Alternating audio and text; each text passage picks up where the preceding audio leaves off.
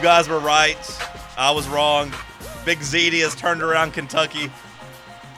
I watched all that game, and I'm actually scared of Kentucky. I made fun of you guys, but they're coming on. Reed Sheppard, that guy's a stud, man.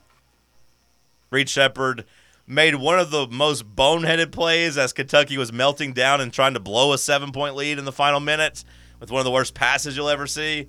But he made up for it with essentially a buzzer beater on a nice little runner as things were breaking down and going chaotic. That was a fun game. Mississippi State probably still going to be a tournament team, right? Are they still on the right side of the bubble, or are they now kind of in sweat it mode? I think they're in sweat it mode myself, but I haven't done my bracketology yet, so I can't make my official declaration yet. What seed would they be? I haven't done my bracketology yet, Sam. I'm sorry. We have to get that one dude in that you were searching yesterday. I'll have to remember his name. I've already forgotten his name. I want to say like Gus or something. I don't think it was Gus. No. Now that game last night was super entertaining. I really had a feeling Mississippi State just felt like they were living on borrowed time early, the way they were hitting all the shots. They hit that, it turned into a 4-point play by Hubbard right at the beginning of the second half. And I think if any Kentucky fan must have been like, we're cooked, man. But and we were texting back and forth. Obviously, Reed Sheppard played like. I think we all three had money on Kentucky last night. We did. Yeah. We listened to Eli Barnes, as I called him, with his Kentucky's going to score enough to win, and he was right. But I thought you said he said that Mississippi State wasn't going to score enough, and they were in the high 80s. Like, come on, Barnes! Like they had 40 at halftime. I was like, I guess anybody can score against Kentucky. We got inside information here from SEC coaches, and I'm going to lose money off of it. Yeah, I mean, I thought that. I was in on Kentucky money line, and I was a little worried, but no, Sheppard played great. And then we talked about Rob Dillingham too, man. He didn't score many points. I think he only scored 9 points, but had a couple big buckets, couple nice dishes. I mean, he's just what I still can't understand with Cal. I mean, I know Dillingham had a little bit of foul trouble, so maybe that was a contributor, but I would argue, even with Sheppard's performance, you could say Dillingham might be the best player on that team. He only played 16 minutes last night. I think Sheppard's the best player on the team. Well, I might have changed my mind after last night. Dillingham might be the best NBA prospect on the team, and yeah. he's explosive, but Sheppard's smooth, man. Dillingham's the best scorer, but Yeah. Sheppard is just so all around. Like, He's smooth. yeah. You know, I laughed, and I still don't think he's a top 5 pick. Like, No. You had some people having him mocked as a top 5 pick. I still don't see that, but like he's a really good college player that's going to play in the NBA. Lottery for sure. I mean, I can't say for sure or not, but I would imagine so. Yeah, I mean, he looks, especially they keep calling it a weak draft. You know, his age. I mean, at the very least, I feel like his floor is Grayson Allen in the NBA, but that's like a 10-year, 12-year career. I mean, Grayson Allen's starting on a pretty good Suns team right now. I see a lot of mocks that have him in front of Connect, which I struggle with. But I do think, I'm convinced he's a first-round pick, probably borderline lottery maybe.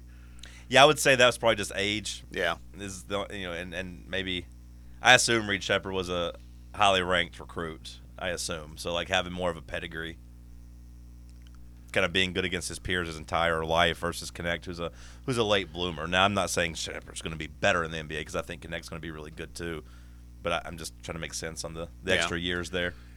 And Big ZD, he got shoved around a little bit, but he was in there meaningful minutes. So I guess Cal's sidling up with him now. Yeah, he had a couple of nice defensive plays against Tolu Smith. I was surprised that Calipari went zone. So like I feel like it's taken him all year to be like, hey, we can't guard anybody. Let's just try to keep them in front of us. And if they bomb some threes, they bomb some threes. And Mississippi State would hit a couple, and you thought, okay, there they go. They're getting ready to go on a run. But then Kentucky would come down and get a bucket and keep them close enough. And then, eventually just kind of took over. That was a fun game. It was a chaotic game, and I was waiting to see because Mississippi State had to come over the loudspeaker and say, hey, we're not rushing the court. And I'm like, first of all, that seems like a bad idea to do that with 10 minutes left. That's like whenever the teams in like the NBA will start getting their champagne celebration ready before the game's over, and they Go back to that Heat Spurs Game 6. They're roping off the court because they think the Spurs are getting ready to have their championship celebration there on the court, and I lose like $7,000 on that when Ray Allen hits that shot, and I take like an hour and a half long shower and really contemplate where I'm at in life and everything that was going on. Mississippi State was like, hey, don't rush the court. And I'm like, oh, man, you got to win the game first, and then they didn't. But then with the dramatic comeback, I was like, okay, is this worthy of a court storming? Like, it's because it is Kentucky. It's not top 5 Kentucky, but it is Kentucky. Mississippi State hasn't beaten Kentucky at home, I think, since 2008, I believe is what they said. Yeah. So, like, if they had won that game in dramatic fashion in overtime, like, would that have warranted a court storm? I don't know. But I was waiting to see just because of the discourse surrounding court storming. We saw a hell of a court storm last night in Itabena, Mississippi. Mississippi Valley State no longer winless, and they showed on social media saying it. They stormed the court with exclamation points, and there's like, no exaggeration, maybe 15 people out there on the floor. And then they got off the floor in about 30 seconds. They came out, did their thing, and then left. So, a little different. Creating core memories, like I told you, Sam. That's why you go to those games, all right? I thought we were going to get another type of court storming in Lubbock as Texas Tech and Texas got pretty ugly. So I haven't been as locked in. Have the college media nerds taken Texas Tech to task? Have they treated them like criminals and outlaws? Have they been as mean to them as they were Tennessee against Ole Miss in football? I haven't seen it. Now, it might have happened while the show's been going on, but it wasn't there this morning when I got up. They just talked about it, them throwing bottles. And the police did a good job of, taking that guy out. They were carrying him up the stairs. Yes. Getting him out. I don't know exactly what happened in Lubbock. I know some fans threw some bottles. Then a coach got on the court and was like, hey, quit throwing bottles. They got a technical foul, which led to more bottles being thrown. They were getting their ass kicked. They were down by like 23, I think, when it happened. Went on a little bit of a 5-0 run. You're like, okay, here we go. And then nope, didn't make the run. Bad loss for Texas Tech. Good win for Texas. But I thought we were going to get a different type of court storm there. I think the thing that got maybe more heat was Cunningham's foul. That was like a hockey hip check, basically. Well, he did get ejected, so I don't know what else you want the fans to do about, or the refs to do about it. Like, what are the refs supposed to do? Why are we throwing bottles? Are you accusing Texas of being dirty and like you're throwing them at Texas? You mad at the officiating? I don't get it because like they did throw him out. I think it was Texas, and Texas was kicking their ass. I mean, and it's their last time in the conference. Yeah. I don't know if that basketball rivalry will continue. They stole your coach. Texas Tech basketball went from mattering and being in a national championship game to not mattering pretty quickly. It's true. That would hurt to have like your rival take your coach and kind of end your program. And then they leave the conference so you don't even get a chance at revenge. Then they kick your ass in the final game and you're throwing bottles and you embarrass your school. That's a tough loss for Texas Tech. To your point, though, I don't see much on social media from last night into this morning about, being critical of the fans or anything else from the media. So interesting. Yeah, makes you wonder. Interesting. Makes you wonder. And then also Kansas goes down to, weren't we just talking about Brigham Young? We don't like their style of basketball. Yeah. I said I didn't like watching their style of basketball. I caught them on a bad night. I was mad at them whenever they played. Who was it? It was a couple weeks ago. Oklahoma, maybe. And I was just watching them jack up contested threes and try to feed the ball into the post. They couldn't make up their mind. And they had some shots last night. And Kansas, to me, that was more about Kansas just not being very good, or not being elite, not being in the great. They're still good. They're still solid. They're a solid basketball team, but they're not a contender this year. I mean, imagine that team without Hunter Dickinson this year. I mean, because they're, again, arguably their best player has been McCullough. He's out. Then you got Dickinson, and I don't know what now, KJ Adams, but beyond that, they don't have much. And we've been saying that's going to come to roost for them. They're not deep this year, and it's starting to show now. Feels like they're headed for a 3 seed. I agree. Which is a dangerous spot for Bill Self. That's when Bill Self loses in the first round, when they're a 3 seed. Yes. You need to be a top seed to be a championship level team, and they're not there. They're not going to be there, and I don't look at them as a legitimate threat this year. So one thing I was thinking about last night as we come back to the SEC and all the things that are at stake here in these last 4 games for Tennessee and in some instances 3 for other teams. That win for Kentucky last night, I mean, mathematically, they're still in the mix here. It keeps them alive. I don't think it changes how I view them. I still view them as like inconsistent and high ceiling, really high ceiling, low floor type of thing. And I do think that as far as Tennessee goes, it feels like they come into that final game with the SEC championship either locked up or they're not going to win it. So I don't think Kentucky can really play spoiler when it comes to Tennessee winning the SEC championship. Is that right or is that wrong? I think a lot of things would have to happen. I mean, because Kentucky's still 2 losses behind Tennessee and Alabama. So I guess Tennessee and Alabama could still be tied going into that last game where Tennessee would have to win. So I guess that's not true. I was thinking Tennessee beats Alabama in that scenario and locks it up. But, yeah, I guess Tennessee could be needing to beat Kentucky for the SEC title, and they could spoil it. Oh, my God, that's going to be a dreadful game if that's the case. If we lose to Alabama and they lose to Florida and we're both 2-1 going into that last game, and Alabama's hoping for our loss, or even Kentucky can steal it somehow by beating us, I don't know what the tiebreakers would look like there. I know them beating Alabama probably goes a long way to helping them if they go 1-1 against us. I think we've talked about this before, but I think it's worth restating. If Tennessee's 3-0 in these last 4 games going into the 4th game against Kentucky and loses, I think we're still good, right? There's some type of scenario where like we're all 3 tied, and then Tennessee and Kentucky, beat Alabama on the tiebreaker of head-to-head and all that. But like then we're looking at Kentucky versus Tennessee, and how far down the list do we have to go on like the seeding tiebreakers? Because we'd both be undefeated against Alabama. We'd both be undefeated against Auburn in this scenario. We'd both be winless. I guess has Kentucky played South Carolina twice or just once? I think just once. Yeah. And they also lost to Florida, so we should beat Kentucky on a tiebreaker, right? As long as we go 2-2, Kentucky shouldn't be able to beat us in terms of for the conference championship. So at least we got that going for us.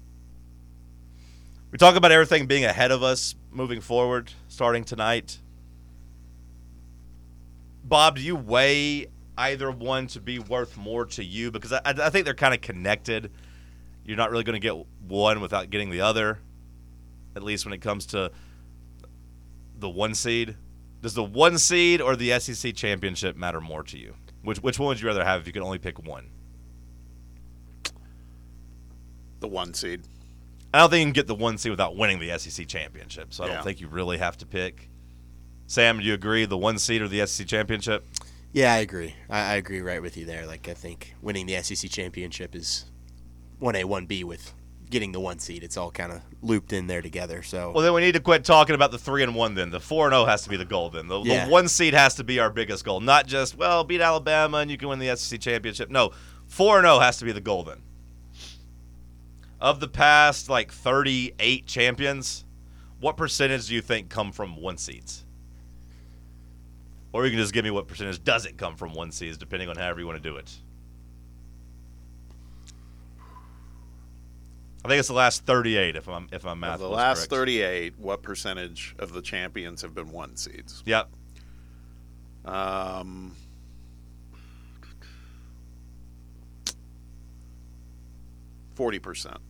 Sam? I was going to go lower than that. I was going to say 30 to 35 maybe. 63%. Really? 63% have been 1 seeds. Well, we all see it each year where these, all the craziness happens in the early rounds. Now, take last year's Final Four out of the equation, but most of the times the Final Four is kind of chalk. Yeah. I mean, you'll have a couple crashers, but you'll have UConn win a title as a non-1 seed, but everyone else is pretty much a 1 or a 2. If you make it just a 1 or a 2 seed, that goes up to 76%. Yeah, I thought there'd just be more 2s. 2 seeds have only won 13% of the time. 3 seeds have won 11% of the time. And UConn's probably accounts for a couple of those themselves. But yeah, so the 1 seed, if you're actually looking at winning a national championship, it's a big deal. And the difference between a 1 and 2 seed is pretty stark. I know we this year have said, hey, it's not a huge difference, 1 and 2, whatever, blah, blah, blah. But if you're talking about winning it all, now obviously there's some correlation there in terms of the 1 seeds are better. Better teams win more championships. I get that. I understand. It's not just about the path. It's also about the quality of the team. I understand that. But still, the path plays into it as well. 63% of the time. What's the highest seed to win one? Was it that UConn team that was an 8 seed, or? I'd imagine so. Yeah. I mean, how high was the NC State team that won? That's yeah. With Valvano, weren't they around that? They probably seed as were. well. And Villanova, when they won their Maybe first. Georgetown, right? Yeah, they were probably in that range too, I would think. Yeah. But in recent history, yeah, UConn coming as were they an 8 seed? I thought they were a 7, but either way. Yeah, they were in that range somewhere. Yeah. So yeah, you need to, and really quite frankly, over the last I think it was the last 13 tournaments or last 13 years, you got to be a 1 or a 2 to win it. UConn's the only team that's came outside of a 1 or 2 seed to win it. Last year, and they were a 3 seed. You gotta be in there in that mix of teams to have a chance. 63% of the time. So the 1 seed is gigantic. So instead of talking about 3 and 1 and let's win the SEC, let's think a little bit bigger. 3 and 1 could still get you the 1 seed. I just don't find that to be likely. You'd have to have Arizona lose again, I think. Yeah, that's what I keep thinking about is if we go 3-0 and Kentucky beats us, I still think I don't see how they have a way forward at that point to win the SEC. That'd be still for Tennessee, but it would cost them the 1 seed, I would think. Yeah. Same in that scenario that Will laid out where you lose to South Carolina maybe as your 1 loss. That probably cost you the 1 seed as well. Kentucky could still ruin something for us. Let's play some overrated, underrated coming up after the break. Stick with us.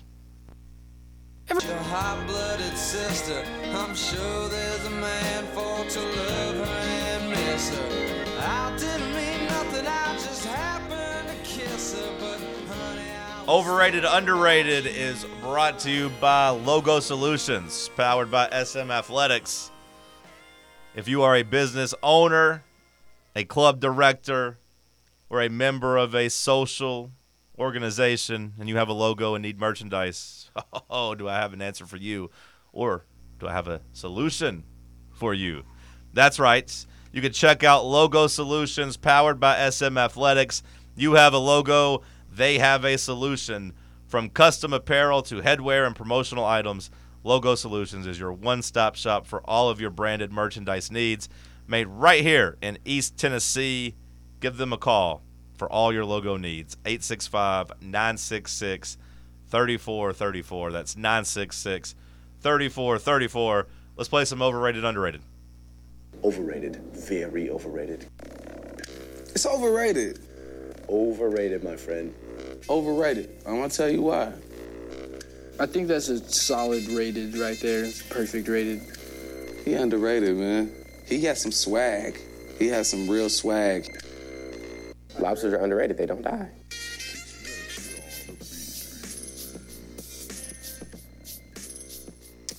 Alrighty, a little bit of overrated, underrated. Alrighty. Here we go. Overrated, underrated. Drafting offensive weapons over offensive line. I gotta say it's probably underrated. Would you agree or disagree that Cincinnati made the right pick by taking Jamar Chase over Penei Sewell? Now, both are all pros. Both are really good. But do you think that Cincinnati made the right pick there? Because I would say that, yes, they did. Yeah, I would say so, too. But I also would say they probably wouldn't have gone wrong with Sewell right now, too. I don't know. Are the Bengals not drastically different if it's Sewell and T. Higgins as their number one? Because I don't think T. Higgins is the number one receiver. I was going to add, they had T before Chase, right? They had him for 1 year before I believe Chase. T is 1 year ahead of Chase. Yeah. It'd be interesting for sure. Because I think that'd be a drastically different team. And Burrow's great, but if you told me his receivers were T. Higgins and Tyler Boyd, that seems like a less dangerous team. Yeah. Now, of course, the Lions, they were able to have Penei Sewell, and he's taken them to being having the best offensive line in the league, or at least one of. But they also kind of struck gold with Amon-Ra St. Brown. So it's kind of weird because, I think if the Lions took Sewell, is it Sewell or Sewell? Sewell. I think it's Sewell. I don't know. But if they took him and didn't have Amon-Ra St. Brown, that offense looks a lot different. They wouldn't have as much explosiveness. So it's kind of weird that they were able to kind of check both boxes. But maybe the key comes down to if you're at the top of the draft, there's a better chance that your offensive lineman is going to be good. And maybe that's the safe pick. Bob? I think it's underrated. It's a tough one because there's the whole argument that you kind of feel like an offensive lineman, for example, it's kind of the foundation to the house, right? I mean, I think that's you have to have stability there, but it's a league that is based mostly on scoring these days and on offense, and so weapons matter. It matters from a fan perspective, selling tickets, all those things. So I think it's probably a little underrated myself too. However, if I play devil's advocate to myself, the gap between the first lineman taken versus the second and third round lineman, that's probably a lot wider than the gap between the first receivers taken versus the guys in the second and third round, right? 100%. I mean, you can find A.J. Brown in the second round. I think that's what makes the argument so interesting. You can find Antonio Brown in the fifth round? Yeah. Amon-Ra, I believe, was he a fourth rounder or a third rounder? I think fourth rounder. I can't tell you how many all-pro tackles have been drafted outside of the first round. Probably not many, right? Yeah. But the wide receivers, you can find those guys later on and get just as good of production. I know Jamar Chase has been great, but from that perspective, I got to say, Sam, I'm flip-flopping. I'm going it's a little overrated because I do think just if you're looking for an all-pro player, it's a better chance that you're going to find one at left tackle. Yeah. Early in the draft versus late in the draft. Well, I think you touch on something interesting, too, because it's almost like weapons might need to be clarified. It's like, that's a quarterback or receiver? Because running backs, I don't think, or I would say that would, if you think about a running back, I think that would be overrated to me overall. Unless you're getting a Christian McCaffrey, there's just not that many that have, done that well. And you go out and can get a James Robinson a couple of years ago that produced for a couple of seasons and did great. Yeah, sure. The tight end, throw that in there too. That's the argument people have made against Brock Bowers.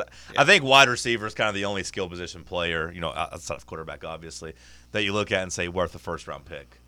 But I do think every stud offensive lineman in the league is a first-round pick, basically, because they have the size and athleticism, and that's the stuff that jumps off the film and jumps out of the combine. And there aren't very many diamond in the rough offensive linemen. So I got to go. It's actually overrated, Sam. Give me the offensive lineman, especially if we're looking from the Titans standpoint. Give me offensive lineman. Yeah. Okay. Even give me the second offensive lineman over a tackle, or over a wide receiver. Gotcha. All right. Overrated, underrated. Arizona basketball. I feel like it's underrated just as a whole. I get that they haven't won big recently, but I never think of them as an elite program, or at least as a blue blood. But growing up, I used to.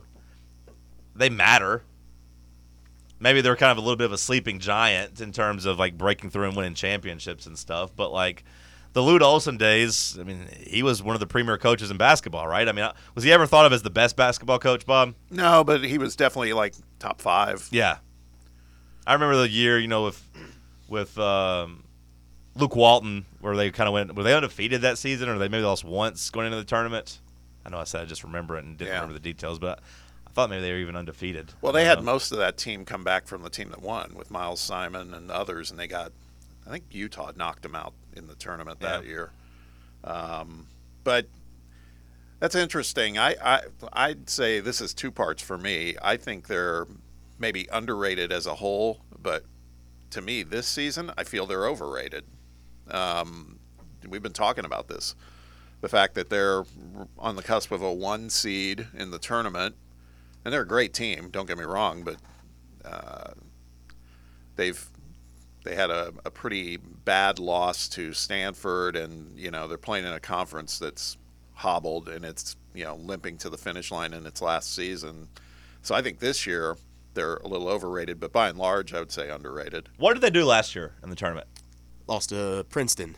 If it wasn't for Lost to Princeton in the first round? if it wasn't for Purdue losing the If it wasn't for that Purdue loss, I think that Arizona would be the talk of that. I don't even remember it. That exactly. was a 215? 215, yeah. Yeah. Oh, I do I remember think that Purdue now. happened the day after it or something like Yeah. that. Yeah, It was a complete afterthought because I of that. do remember because I kind of liked that Arizona team. Yeah, see, that was my national title pick, I remember. Yeah. Oh, they were good. Yeah. And the year before they were good too, right? They were, yeah. That was the year they were a 1 seed, right? Because I remember betting when I was down in Tampa, and I was betting on them to win the Pac-12 championship, and they were 1 seed. And they had a disappointing exit there in that tournament too, I'm pretty sure. So maybe Tommy Lloyd's not a tournament coach. Just like the coach he learned under for years. Yeah, maybe he's got that Gonzaga thing going where he's not a tournament coach. Maybe. All right, overrated, underrated.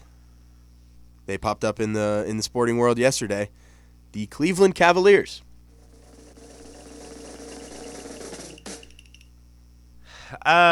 Properly rated. They're properly rated. They're just like the Knicks, except maybe they're a poor man's Knicks team. Okay. It seems like they're overrated. Well, I mean, like, who thinks of them as a title contender? Not right. me. No, I agree. I mean, they're going to make the playoffs. They're solid, but like they're probably not going to win a playoff series. That's the way I rate them. Do you think they win a playoff series? Because I don't. I think they win a playoff series. Really? But because like to me, I think you go ahead and pencil in for sure that the Celtics are winning a playoff series. Would you say that the Bucks win a playoff series this year? Probably. Okay, so there's 2 spots. I guess when you're looking at the third, I guess now that the Embiid's hurt, maybe if he's not back. That's what I'm thinking. But, honestly. I think the Knicks are better. The Knicks are going to win a playoff series this year. So, I guess, are the Cavs at 4th spot? Maybe they win one. Depends on who the seeds are. But, I don't know. They're not a top 5 team. Or they're not a top 4 team in the East, in my opinion. So, you can't win a playoff series if you're not a top 4 team. If they match up against the Heat in a playoff series, who are you taking, the Cavs or the Heat? Because I'm taking the Heat. That's a tough one. I would say if they're in a 4-5 series with the Knicks, for example, that'd be a tough one. I'd say I'd probably take the Knicks. Yeah, because we saw that series last year, and the Knicks punked them. Yeah. And the Cavs kind of got that stench on them of hey, you're a solid regular season team that tries hard, but you can't take it up a level in the playoffs. But I guess that's what I'm thinking is if the Sixers continue to slide a little and Embiid doesn't come back and they slide to a 5 seed, sure, and the Cavs are a 4 seed, I think the Cavs can take them. Yeah. If the Sixers are the matchup and Embiid's not there, but if Embiid does play and has had at least a week to get in shape, I think he would have Jared Allen and Mobley in hell and dominate that series. But yeah.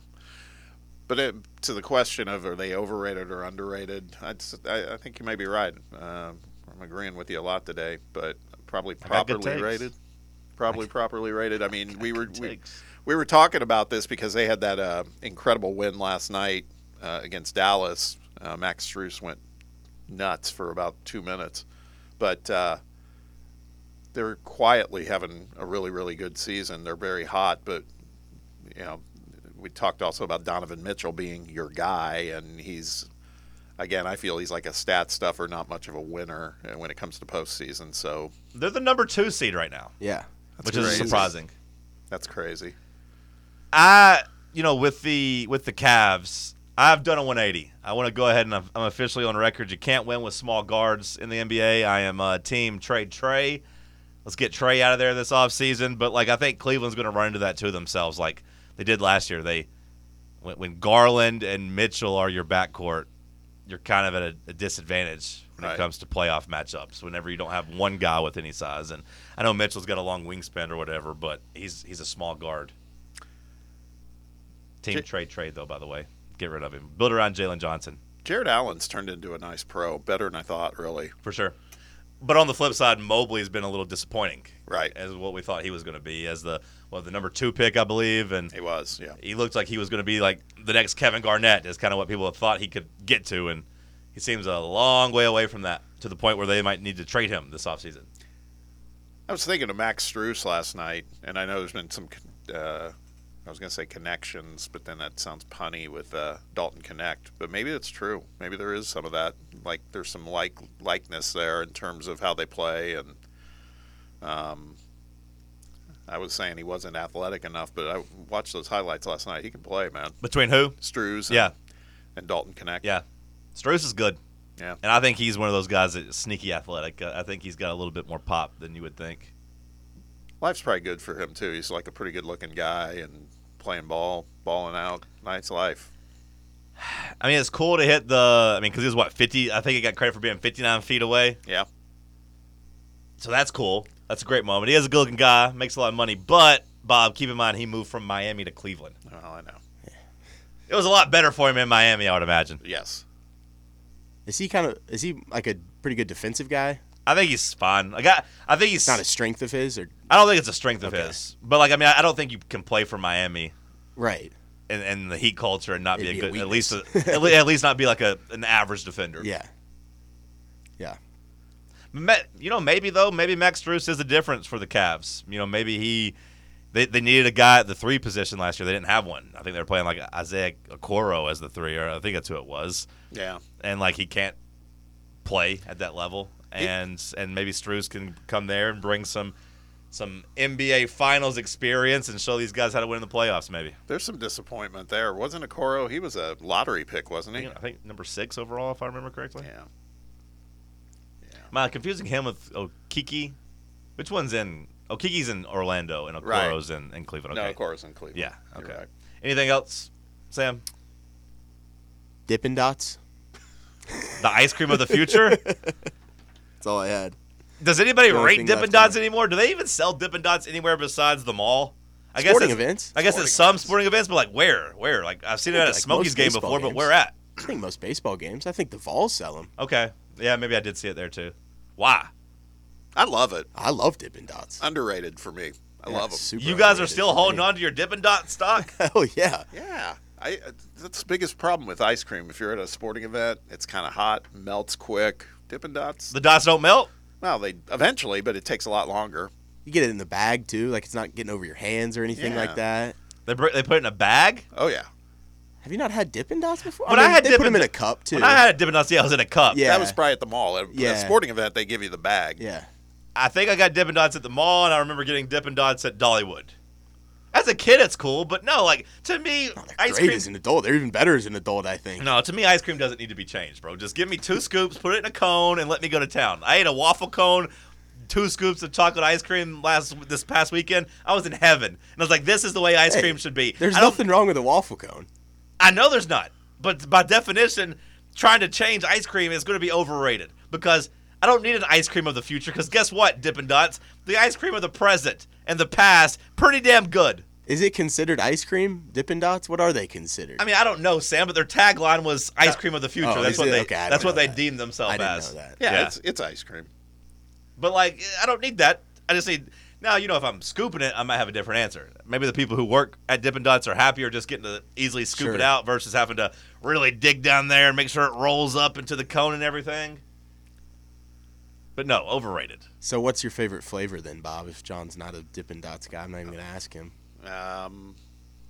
Well, probably the same flavor I like with regular ice cream, like a mint chocolate chip type. Really? Okay. Vibe. Yeah, I go for the rainbow ones, like the sherbet kind of flavored instead of ice cream. I agree. So you're not even an ice cream guy. You're eating no. sherbet. Yeah, exactly. I'd rather get an ice cream cone if I'm going to get ice cream. I don't want little frozen ice cream balls like Dippin' Dots, but I like the rainbow ones. To be clear, I love ice cream. I love ice cream. I'm just saying in the right scenario, where I'm kind of fastidious. I don't necessarily like having a mess. So Dippin' Dots, that never happens with them. That's all.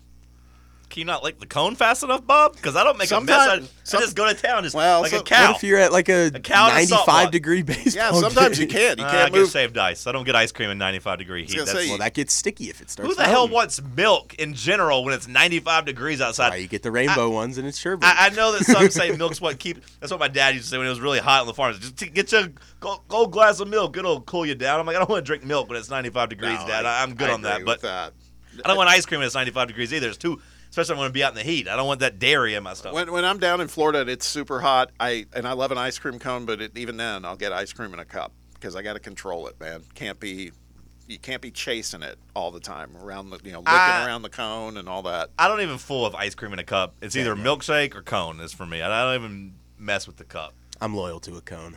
But if it's 95 degrees, I'm getting a shaved ice. I'm finding me a Snow Biz. I'm finding me one of those flavored ice things. That's what I'm getting. Houston texts in and just says 2 scoops of chocolate, question mark, exclamation mark, exclamation mark, question mark. Is he saying that 2 scoops are too many, or he's saying I'm too basic just for getting chocolate? What's the implication there, Bob, when you see Houston say 2 scoops of chocolate, exclamation, question, exclamation. Is that all you got? Yeah. That's what I think he's saying.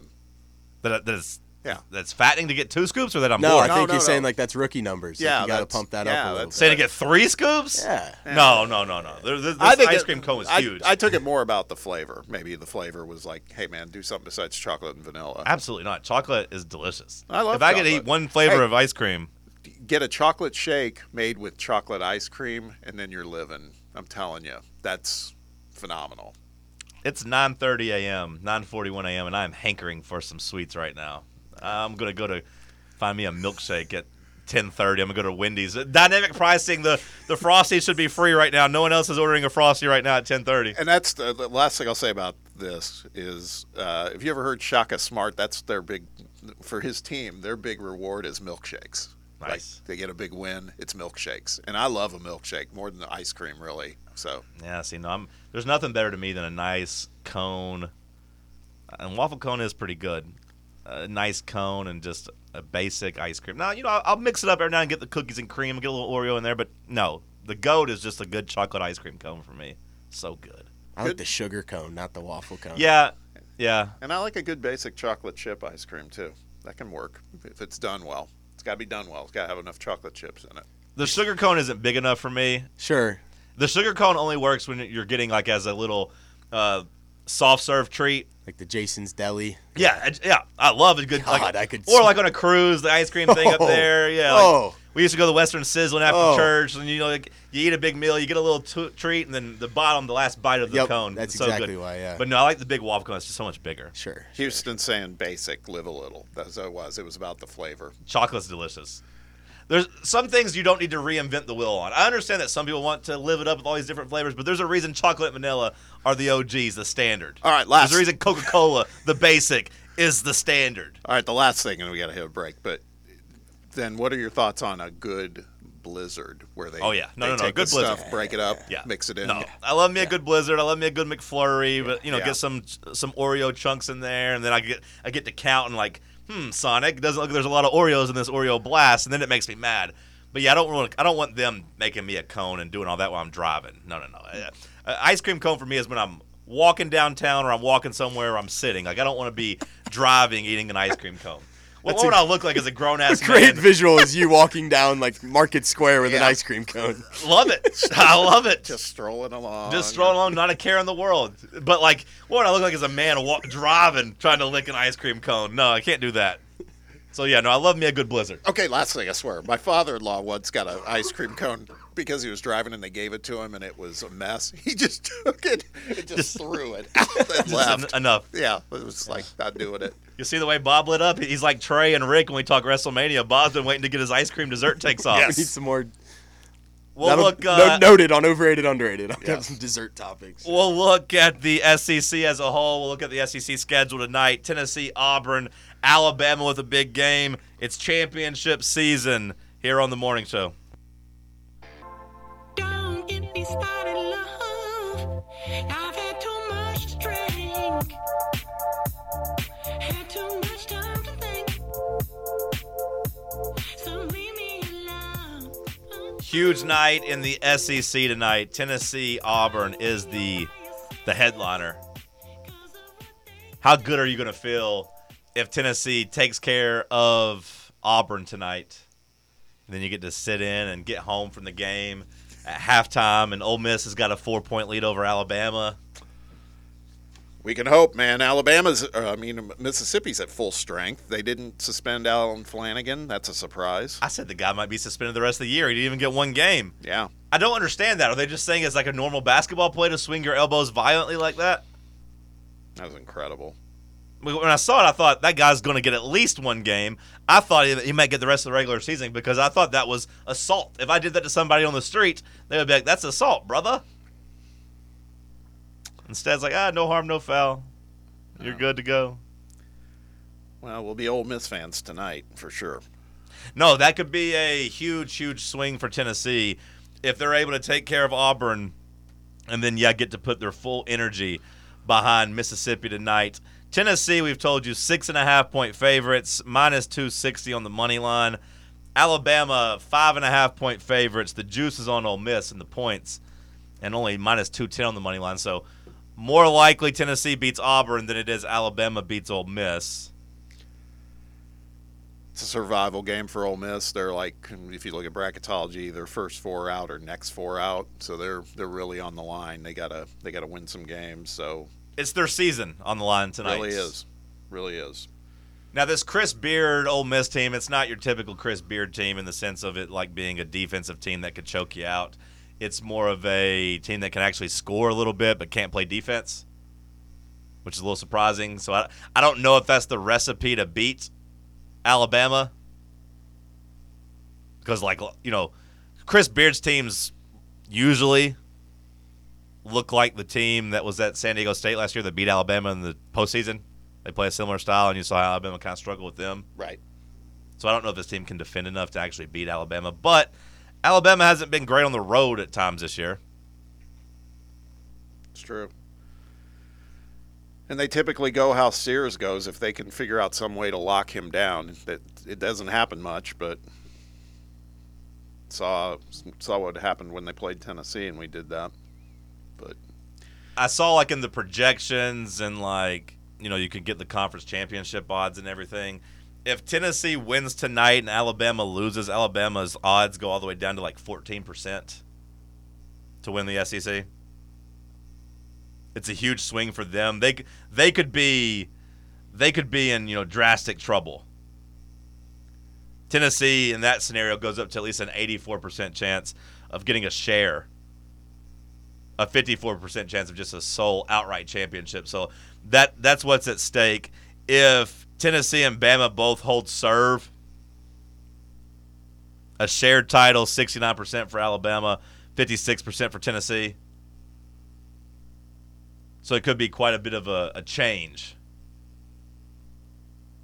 just in one night. It's huge games tonight. I'm pumped up. I keep calling it championship season, but it is. God, Mark Sears has only had one game in single digits the whole season. They play a lot of possessions. They go really fast, and he's pretty good. He is. I think sometimes it might come across as us being dismissive of other players whenever we say that they shouldn't be in the mix for SEC Player of the Year, and that should be Dalton Connect. But both Reeves and Sears, both really good players. I still don't know if Reeves is at that same level, so maybe I am going to disparage him a little bit. But when I watch Kentucky, Reeves to me is their third best player. Yeah, I think Shepard and Dillingham are both better. Now maybe that's recency bias, I guess, but I think Reeves is a little more. He's steadier, But I do think those other guys probably they have bigger upside for sure. And we'll have time to talk about that, and hopefully Tennessee takes care of business tonight, and it's going to matter just that much more for Saturday. But we also talk about that could be the Player of the Year showdown too in Alabama. Yeah, if you take care of business tonight, the game against Alabama is going to matter. It's going to be if both teams win tonight, that's going to be a gigantic one. If one team wins tonight, the other team loses, the other team's going to be more desperate on Saturday.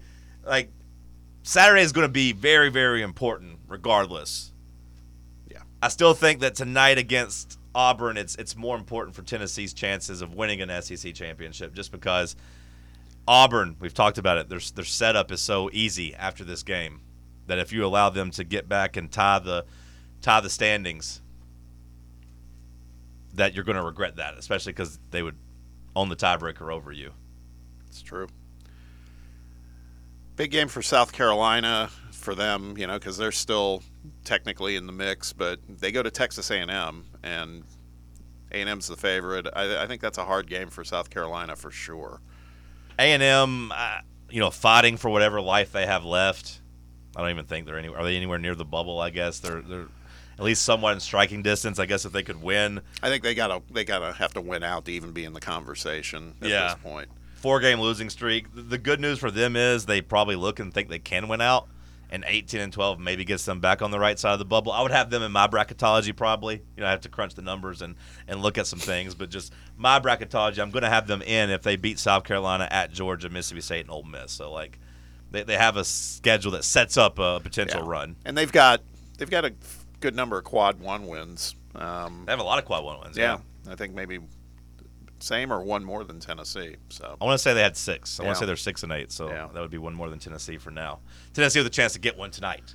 But Tennessee with a chance to add 4 over the next 4 games. Like, it's a resume stretch right here. If you go 4-0, I'd really do truly think that you're the 1 seed without question.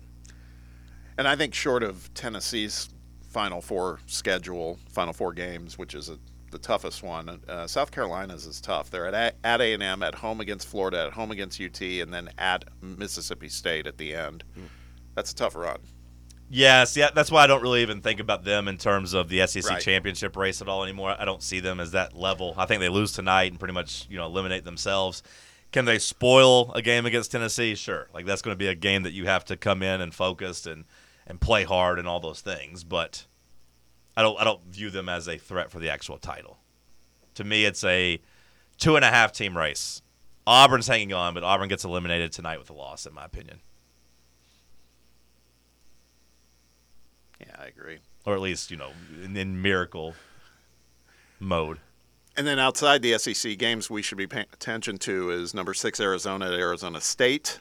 Okay. What's the spread on that one? Arizona State probably like 12.5-point dogs, if I'm guessing? That's a good question. I mean, Arizona pounded them just about less than 2 weeks ago by 30. 11.5, yeah. 11.5. It's in Tempe, so you never know. But little rivalry action. Come on, is Hurley still out there? No, Hurley's gone. He's still there. He's okay. there.